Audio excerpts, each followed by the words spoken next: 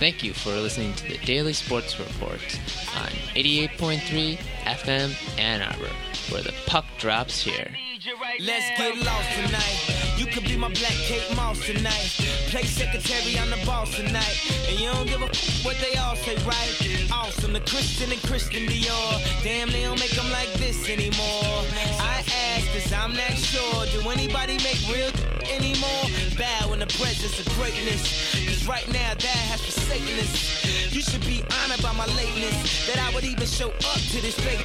So go ahead, go nuts, go ape. Especially in my pastel on my paper. Act like you can't tell who made this new gospel, homie. Take 6 and take this, hater.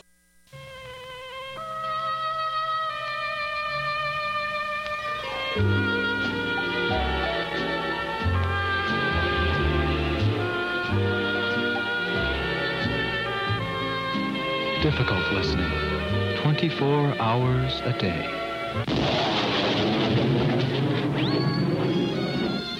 It's WCBN FM, Ann Arbor.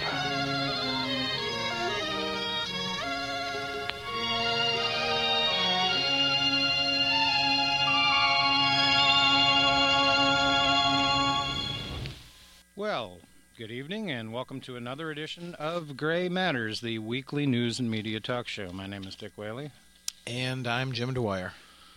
And another delightful storm system hit Ann Arbor on Saturday night. Just wanted to give a brain damage award out to all those drivers that think they need to talk on the cell phone. When it's pure ice down there, ladies and gentlemen. Keep your eyes on the road and your hands upon the wheel. Courtesy of Jim Morrison. That's one of the great rock and roll songs of all time in my book. Well, and ironically, it contains some fairly solid driving advice right there at the beginning, no matter what you end up doing when you get there. People continue to amaze and disappoint me, not just for the rampant cell phone use during even ideal conditions can be a distraction, as has been proven by studies done here at the U of M and elsewhere. But the numbers of people who no longer feel that it makes any sense to even dust the snow off of the windows. Right. I see that all the time. This is a basic. That should be a ticketable offense, and how could you know the cops were pulling you over, I guess? Maybe that's some sort of subtle reason why it's done. But no, I fear it's sadly just ignorance, laziness, and complacency. And I kept looking for Charlie Sheen in driving one of those vehicles in front of me that was acting like an idiot. I guess he's been officially sacked today. We don't need to talk about him, but he is special. We'll always remember that one about him. No comment. No comment. Well, the curmudgeon section of Gray Matters, the Gray Matters show tonight is over. We'll get off our high horse and start leveling some real criticism here. And I might get a little curmudgeonly later. Yeah, we'll have to wait and see. Well, we'll get back to the curmudgeonly section soon enough. I guess we can even start out with Mike Huckabee. What a bonehead going after Natalie Portman.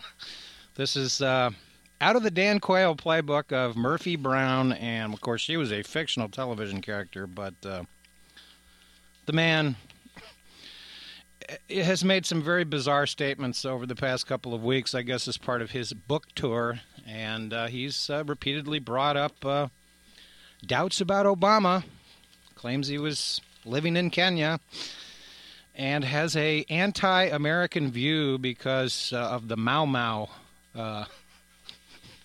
That's Huckabee? Yeah.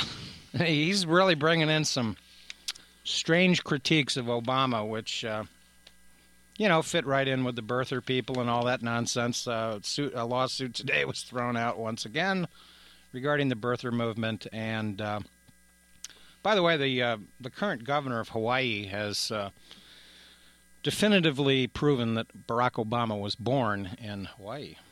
He knew Barack Obama's parents at the time, and this is apparently on the website and all that, but he says, yes, I saw a baby named Barack. I saw him. He existed. He was not born in a manger. There were not 3 wise men coming from the east.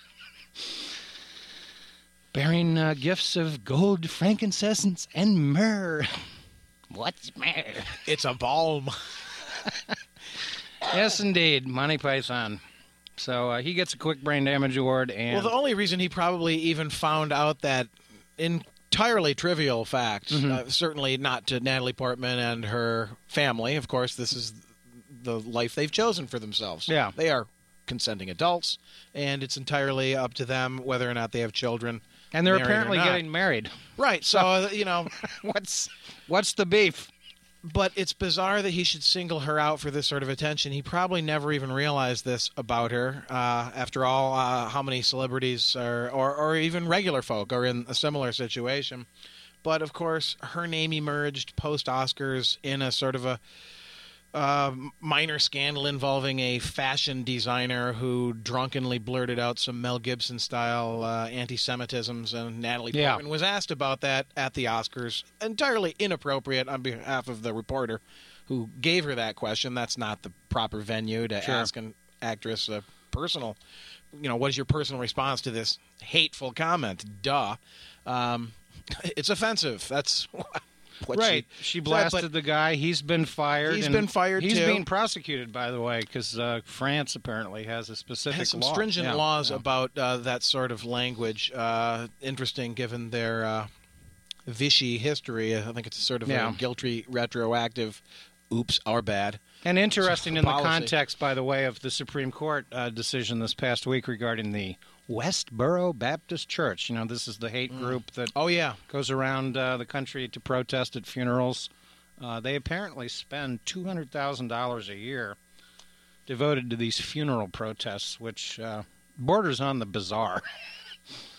But, of course, they're right to have these protests, provided that they're within certain distances, and there are certain quote-unquote regulations regarding this sort of activity. Was upheld by the Supreme Court 8-1, with Scalito dissenting. And to quote another great movie, I hate Illinois Nazis.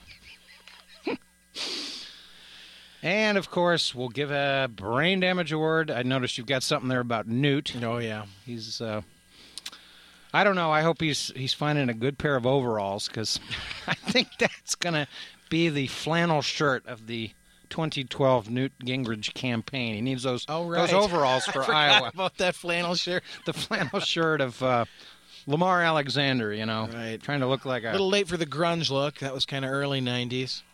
And it was retro 70s, the flannel Right. shirt. I actually like flannel shirts. It's kind of a Midwestern standard. I wear a lot of them Me driving a cab out there, and they're comfortable, so I got nothing against flannel shirts. But I think Newt definitely needs to find a good pair of overalls for the Iowa caucuses. Needs to look like a pitchfork, and overalls would be perfect for him. Just pick out the right pipe, maybe get some rubber lining inside those pants, and he thinks he's ready to go. But he could be crippled out the gate because he's been linked to gambling, offshore gambling concerns, with interests in the Caribbean and Macau, that wonderful, lawless place off the coast of China where anything goes. And Newt's group, American Solutions, is heavily funded by these offshore gambling concerns. Yeah, and just to borrow a gambling advertisement slogan, what stays in Macau stays in Macau. If you go to the crap tables or the gambling tables, just remember, the house wins about 98% of the time. The fix is in. And apparently the fix is in with Newt, because what more sure way to line the pockets of your tax-free political action committee than with gambling money. It's a nonstop revenue of technically legal, but let's face it, kind of spiritually ill-gotten gains. Well, and he's going to, as he puts it, talk about the future, not the past. I heard a great joke. He's always been about the future. Yeah. His bizarre Alvin Toffler-influenced future shock scenarios.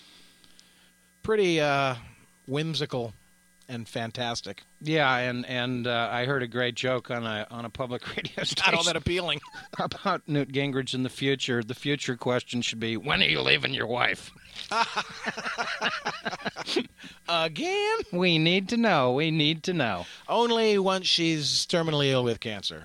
That's where I have to draw the line.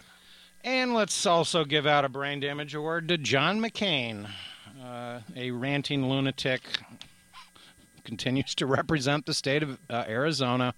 He, of course, has gotten himself into the foreign policy debate of the day, the no-fly zone debate, war with Libya, all this hawkish talk that, of course, the Fox News Network is advocating pretty much on a nightly basis at this point. And I'll take McCain seriously when I hear some specifics about how much he wants to raise taxes in the United States to pay for a third war in the Middle East. Well, I'm sure in his damaged perspective on the situation, this is, in theory, what Iraq was supposed to be. An easy victory. You just kind of go in, they welcome you, and the war will pay for itself. Whoop-de-doo, democracy ho. And it'll pay for itself, Yeah. right? All that nice, rich oil down there, much of which is locked up in Italian corporate interests.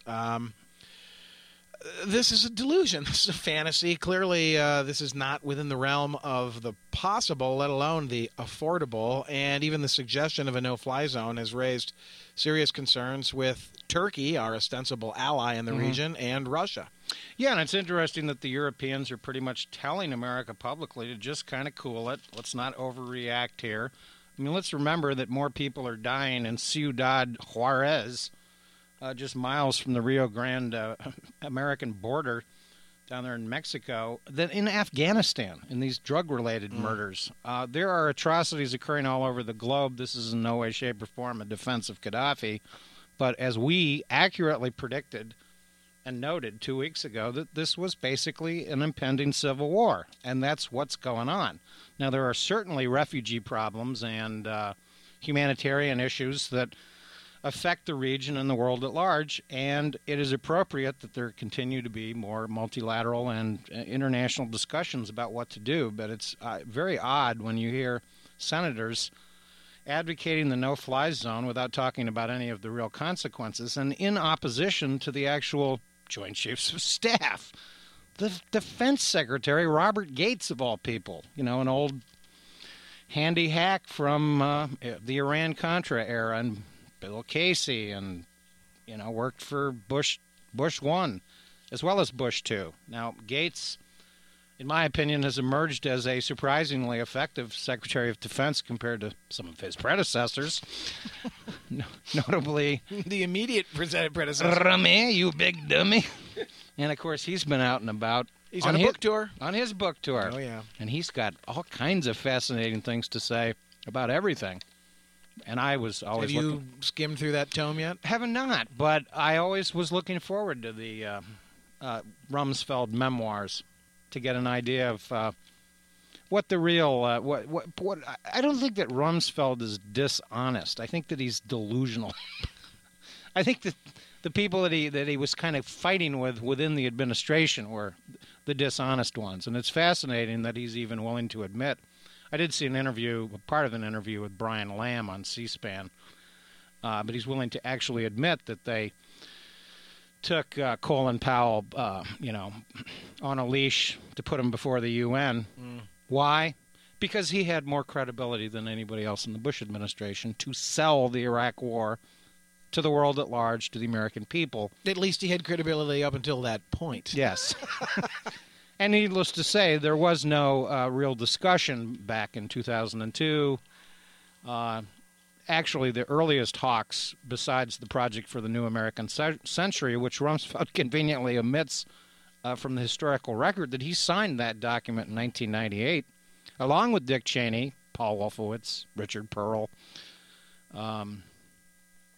Feith, all sorts of people that ended up in the Bush administration with very prominent roles in the disastrous invasion of Iraq, which, of course, has cost, as critics predicted, literally trillions of dollars. Where I think the official number right now is something like $780 billion, but the costs are even higher than that. And it continues to hemorrhage. No talk of that in relationship to these trivial budget cut cuts that are going on in the congressional debate right now about the remainder of the fiscal year regarding these continuing resolutions and going after the Corporation for Public Broadcasting, Planned Parenthood. That's going to save well, when you say $70 million or something. Trivial budget cuts, those are, of course, not trivial to organizations and government programs, of course, that need these meager funds, but trivial with concern to the relative amounts that the government freely spends, sometimes blindly spends. Oh, yes. On a vast panoply of delusional interests around the world. And let's remember, the Pentagon has not passed a official government audit dating back to the Reagan years. Reagan, of course, the right-wing hero of our era. He's brought up at every instance. Newt Gingrich has been mentioning his name repeatedly in recent weeks, as well as Huckabee. And I think John McCain has sort of realized that he's already out to pasture, so we don't need to worry about him entering the presidential race. But I don't know, Charlie Sheen. He could energize may have an exploration committee to explore the possibility. Becoming the most special person. Newt Gingrich is a master at raising money for himself. What amazing stuff. But the madness in America goes on. And, when you start hearing the right-wing propaganda machine that American credibility is at stake with the no-fly zone and, regarding the actions to be taken against Gaddafi. These are the same nonsensical ideas that emanated during the Vietnam War. So I'm not predicting any sort of catastrophic military confrontation with Gaddafi because, let's face it, he's got an aged Soviet military force of MiGs and some attack helicopters. He's obviously far better armed than some of the rebels, but quote unquote. But his days are numbered. I mean, his days no way around that. His days are numbered, even but as it stands at the moment. At some point there will be some sort of intervention. But it's interesting that the Arab League, for instance, is continuing to publicly downplay the idea of military force in Libya, and of course China and Russia will, in the Security Council, perhaps abstain, but they're not going to vote in favor of anything like this because if you set a precedence for Libya for military intervention in the quote-unquote internal affairs of another nation, which is always the Chinese position, where does it end? And of course, where does it begin? Why are the atrocities in Libya worse than what's going on in the Congo, or where an estimated 4 million people have died in the last decade? Darfur, Burma.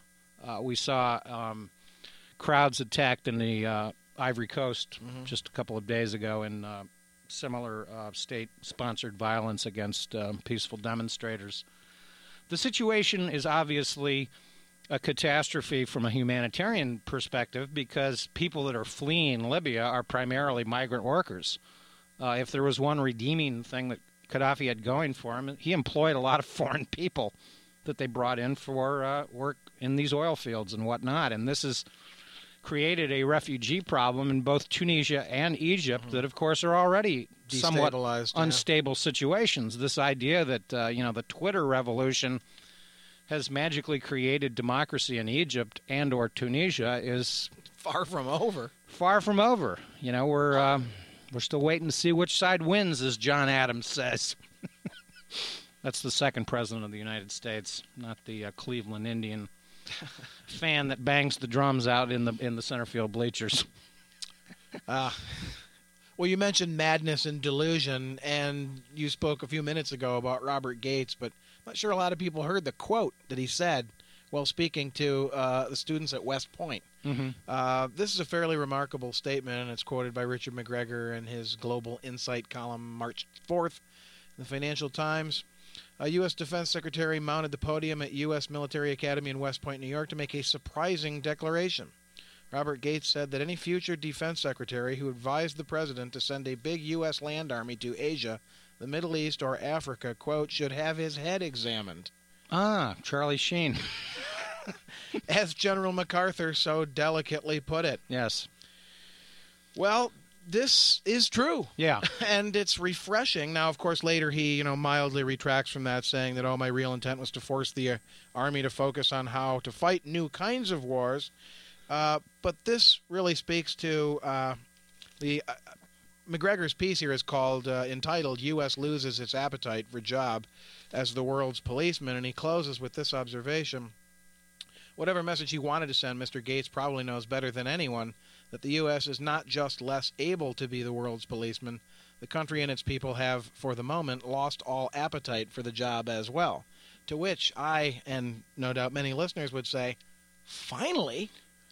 What delusion America has imposed upon itself by considering itself to be the arbiter of justice in the world. And now we have used our power and our wealth to help beleaguered nations, and though that's part of the budget that the Republicans want to cut. That's the part they want to cut, right? But to save some, a billion here and a billion there. But that's actually some of the beneficial government spending at the end of the day. And we should hasten to add, by the way, that America is the least generous of the major industrialized countries of the world in doling out quote-unquote foreign aid.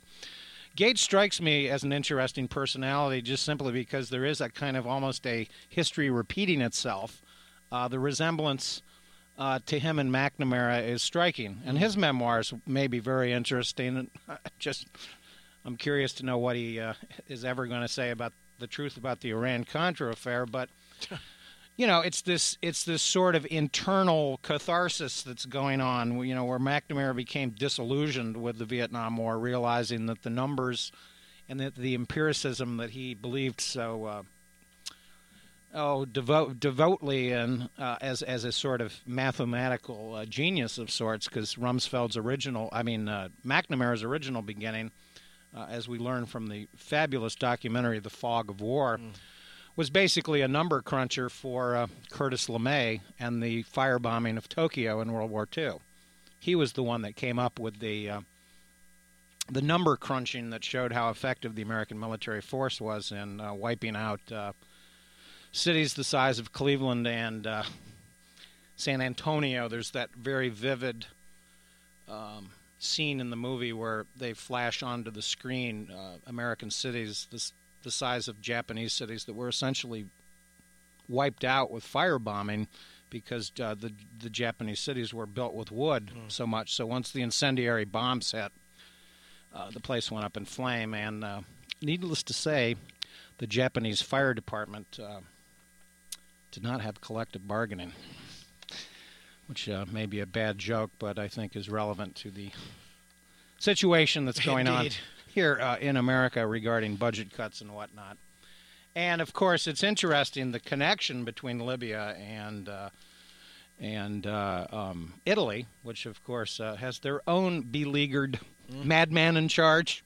He's a billionaire with a woman problem, corruption problem, and all sorts of mischievous I'm things. starting to wonder a little bit about that. Berlusconi has been a philanderer for decades. Yeah. And this is not a secret to anybody, but it is interesting that sort of in the advance of the unsettling events in Libya, that his own fortunes should meet such a reversal.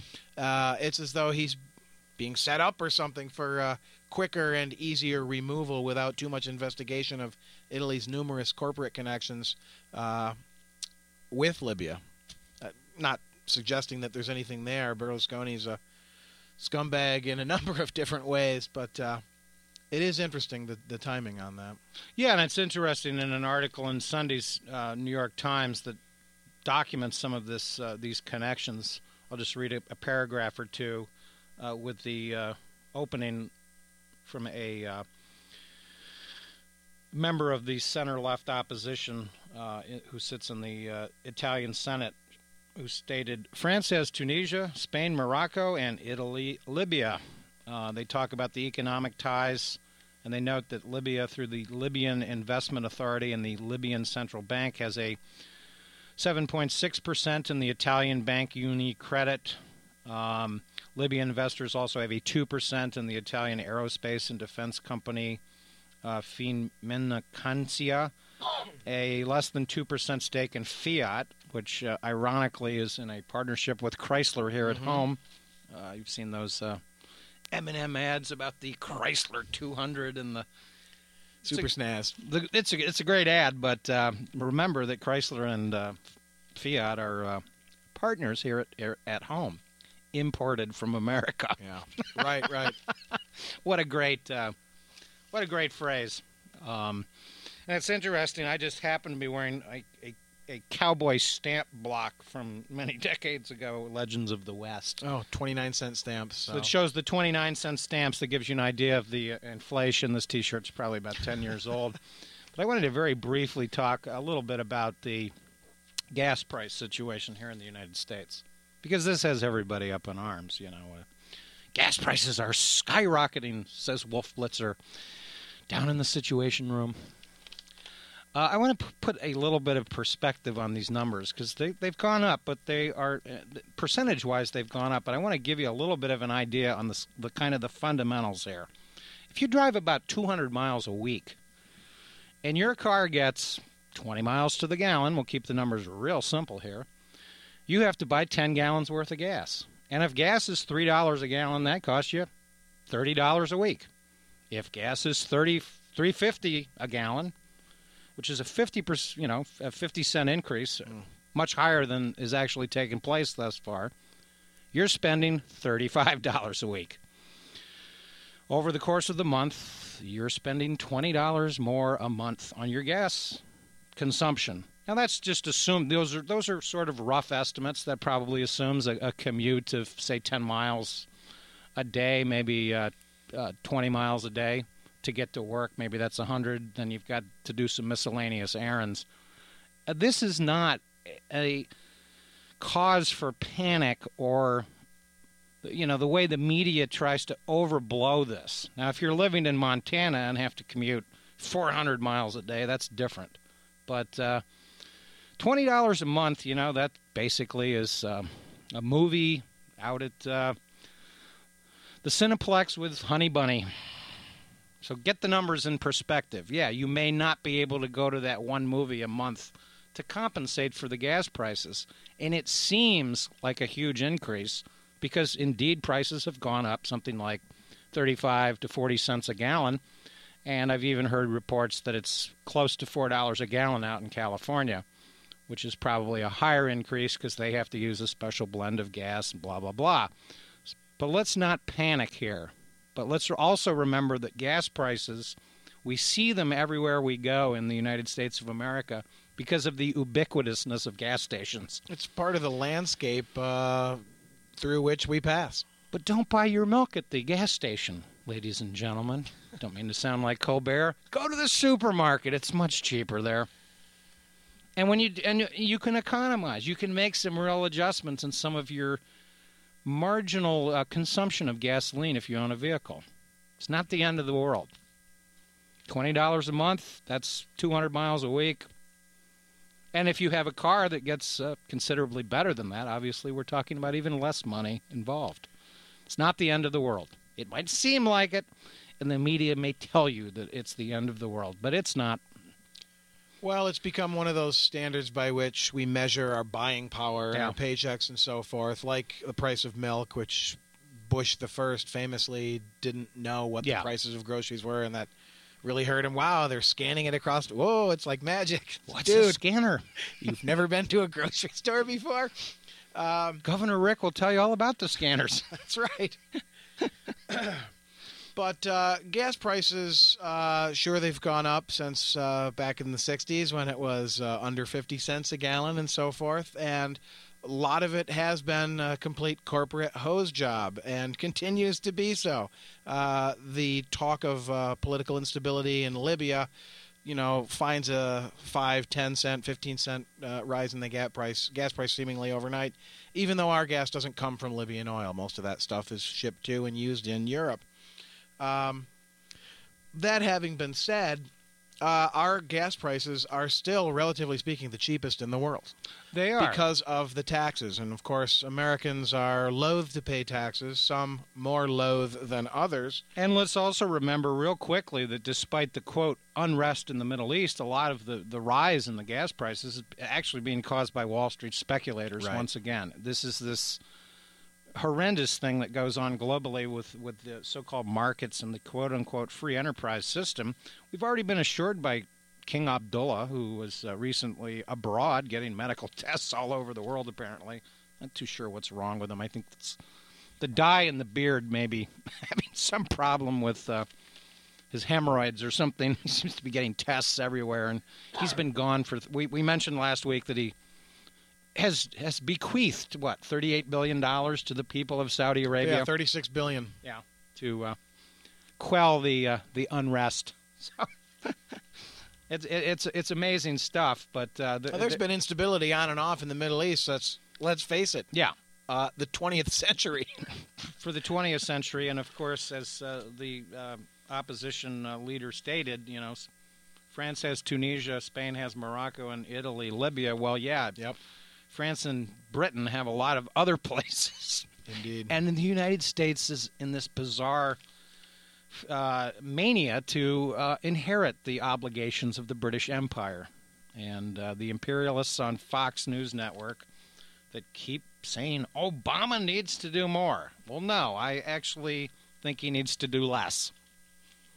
Less government. Right, that's the mantra.